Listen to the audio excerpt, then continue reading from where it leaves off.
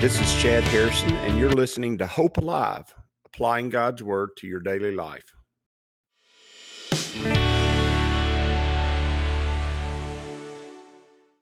Hi, this is Chad Harrison, and I am the teaching pastor of Lake Community Church and have been serving as a pastor for 25 years.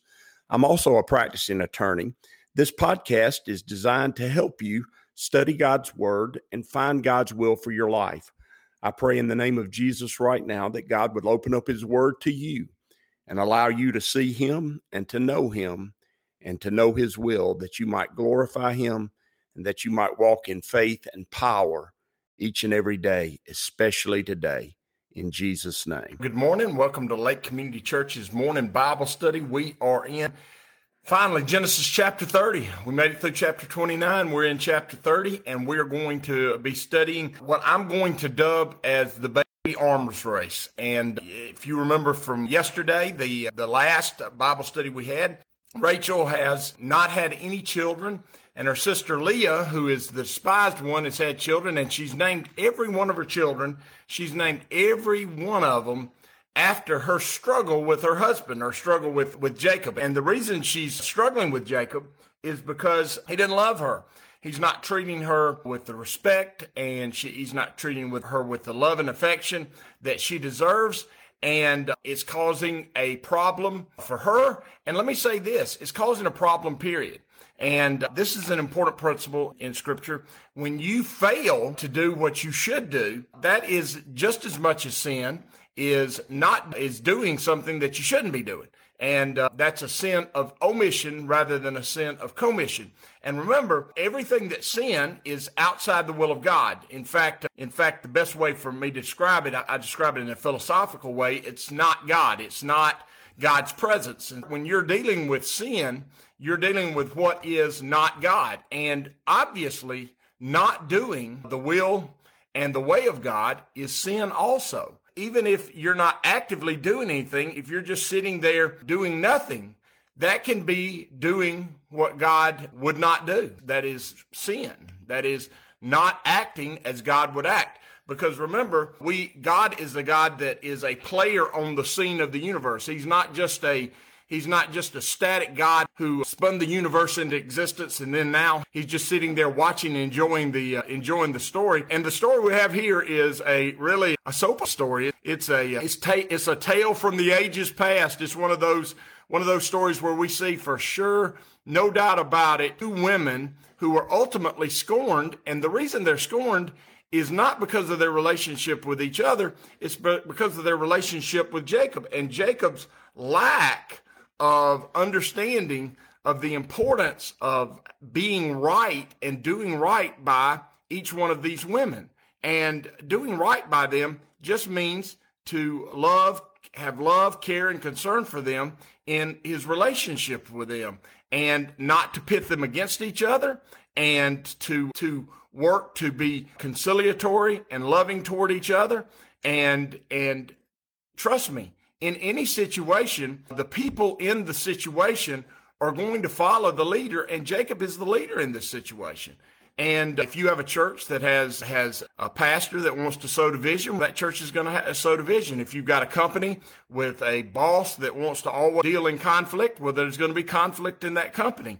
If you have a military unit and the officer is in charge is obtuse or doesn't understand people, then the people in the company are going to act out in ways, or in the unit, I'm calling it a company because I'm an Army man, but the guys in the unit are going to try to figure out a way to function that is in their best interest, and oftentimes that's going to be against the best interest of the company. Leadership requires that you learn how people think, you learn how people operate, and then you bring about the best in them by you modeling the correct way to do things. And that's just a leadership 101 lesson. That's what you do. And so if you've got it, like on the contrary, if you got a pastor who is loving and who receives all people and who is welcoming in every way, the church will tend toward that. And if you've got a company president who's working for efficiency and he's trying to make sure everybody is able to do their job at their very best level And that means he's creating an environment where people feel like they're valued and where they feel like what they're doing makes a difference. And all those things, when that happens, all of a sudden the company starts prospering. Everything prospers, and the family works the same way. You have two people in charge of the family, the husband and the wife. The husband is the titular head of the family because the Bible clearly teaches that, but the wife joins in together with him, and they're working together for the best of the family. And when that happens and the character and the nature of God is modeled out in that relationship, and then modeled out with the relationship with the children, and then also modeled out with the relationships with other people outside of the nuclear family, maybe grandparents, maybe grandchildren, maybe aunts and uncles, cousins. When those things are modeled out outwardly throughout the family, then what happens is that the people in the family usually excel in all that they do. But if you don't do that, if you don't model that out, what happens is you sow discord, you sow envy, you sow strife, you sow trouble, and that trouble is always going to eventually come back and bite you. If you bite others, eventually they're going to get tired of getting bit, and they're going to turn around and bite you. That's a very Southern way of saying it, but that's the truth. It's just the way you can't expect to keep biting and not get bit. And he said, verse 1 of chapter 30 says, now when Rachel saw that she bore Jacob no children, Rachel envied her sister. Now, that was going to be something that naturally happened. There's going to be an element of envy, but if there's love and affection and caring between members of the family, this would not have been as big an issue. This would not have been an issue where there was a competition. And so many times parents think they need to sow competition between their children. I'm going to say this, you do not need to sow competition between your children, between cousins, between aunts and uncles, between friends. Sowing competition. Now, there's nothing wrong with competing and learning how to hone each other's skills and make each other better. But competition, as far as life itself, is going to eventually bring about strife. My upbringing was intensely competitive in every possible way. Grades, school, relationships, athletics, every possible way. It was highly competitive. And I believe in competition in order to make a person better, in order to push a person to become all that they can be. That being said, relational competition can be very destructive because a relational competition is based on the idea that there is only a finite amount of love and affection that can be had, and that's not true because God is loving and infinitely affection. Now, if I'm competing for a championship, then there's only one person that can win the championship, and that's just, and as the immortal philosopher Ricky Bobby, if you ain't winning, you're losing. And that is true of competition for championships. But remember, we're not talking about competition for championships in the context of relationships, and especially in the context of, we're not talking about that. What we're talking about is love and affection and nourishing and growing and pushing each other toward excellence and the very, very best. And when that results in competition, what that means is that I receive a certain amount of love if I excel, and I receive a certain amount of discord and disdain and ostracizing if I fail. Well, that's not biblical. God has great love and great affection for all. His love is infinite. His love is powerful. His love is life-changing. And so if you're sowing that kind of discord in your family by creating competition for love and affection, you are doing definitely not God. There's no doubt about that. And he said, and Jacob's anger was aroused against Rachel. She said, end of verse 1, he says, give me children or else I die. That's what she said to him. She said, I got to have some children. I'm losing. And she was. She really was. If you're going to have it be a competition, she was losing. She was down 4-0. And in soccer, you just can't come back from that. Easy for me to say. If you're in baseball, maybe. If you're in football, all you got to do is score a touchdown. But 4-0 was pretty rough for when you can only score one at a time in a competition. But this is not a competition. Obviously, Jacob has made it a competition. He's made it a competition for affection because he loved Rachel more than he loved Leah, and Leah, the only thing Leah could do to be wanted or desired or somebody of any importance was to have children, and she is out having children, Rachel. That's what she's doing. And I'm just telling you, it is deadly. And Jacob's anger was aroused against Rachel. She's turned around and bit him, and he don't like it, and it makes him angry. You know what? Sometimes anger shows me when something's wrong or unjust. And sometimes anger shows me when I'm wrong and I'm unjust.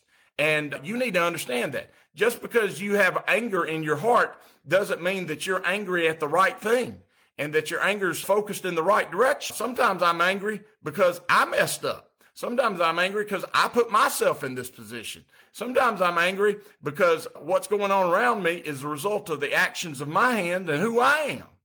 And you know what? That's your fault. That's on you. That's how it works. And a mature person, a person who is walking in their faith, a person who is growing and maturing and being led by the Spirit, will realize that. You're angry, and the reason you're angry is because you did it. You put yourself in that position. That's the same conversation that God, the Lord God, had with Cain in the garden, outside the garden, after the fall, with Cain and Abel. He said, if you do right, won't you be accepted? Notice, if you do right, won't you be accepted? If you do right, won't you reap the reward of godliness? And the answer is, yes, you will. Now, you may not reap it right now, but remember, sometimes we sow that seed and get a harvest that we couldn't imagine later. And don't expect that you're always going to reap the harvest of your right works in the moment. Sometimes God is saying, I'm not going to give it right now because I'm going to put it in the ground and I'm going to make it 10, 20, 40, 100-fold. I'm going to make it greater than you could ever imagine, and you're going to get it down the road.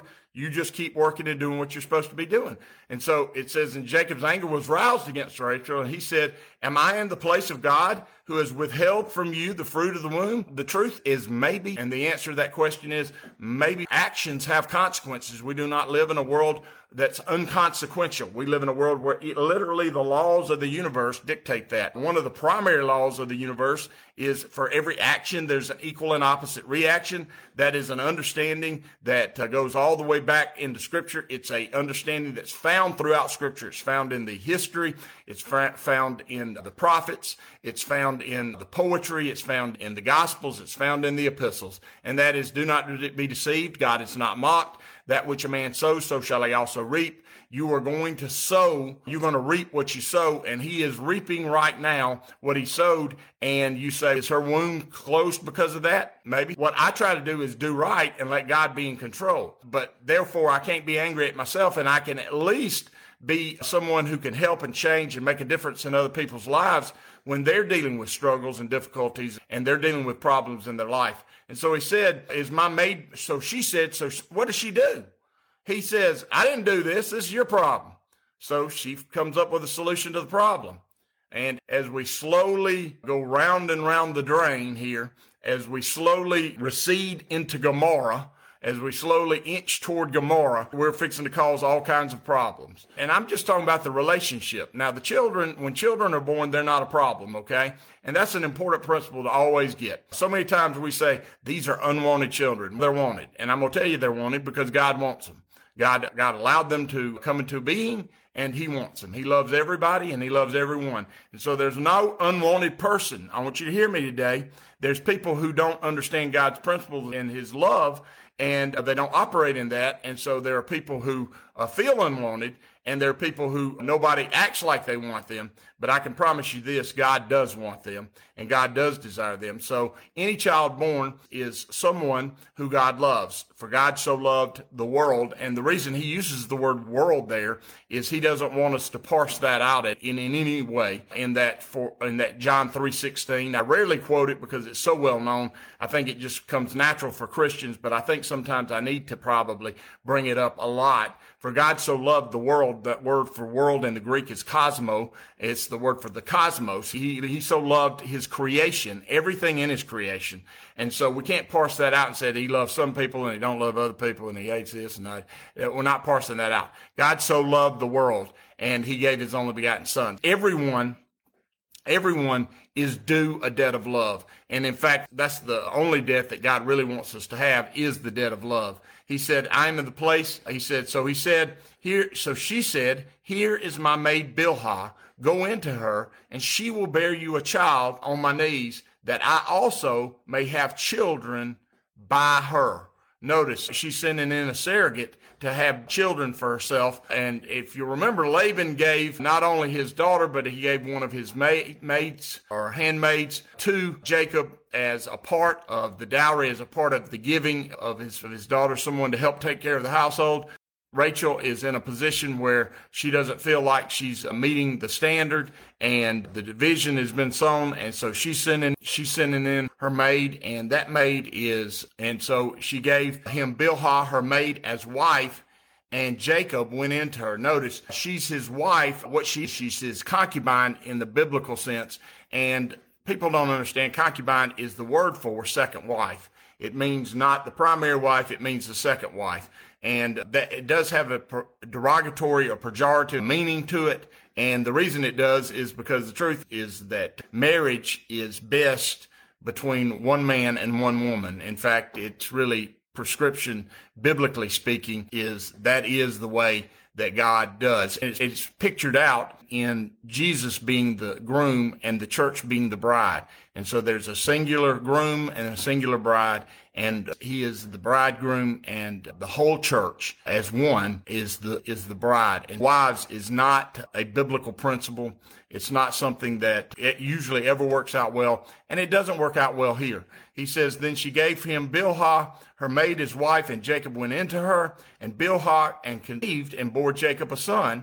And now we've got not only two women, but we've got three women who are in the midst of deceit and discord. And therefore she gave him, he also heard my voice. Rachel said, God has judged my case, and he's also heard my voice and has given me a son. Therefore she called her son Dan, which means judge. And Rachel so we've got now 5 children, and each one of them is named after some element of the discord of the family. That just ain't good. It ain't right. It's just not right. That's what we say in the South when something's not good. We say, it ain't right. And it ain't right. All the children are named after this struggle that Jacob has created between himself, Rachel, and Leah. It says, in Rachel's handmaid, Bilhah conceived again and bore Jacob a second son. Then Rachel said, with great wrestling, I have wrestled with my sister, and indeed I have prevailed. Notice, it's competition. There's the competition. So she called his name Naphtali, which means to wrestle. So we got judge and wrestle.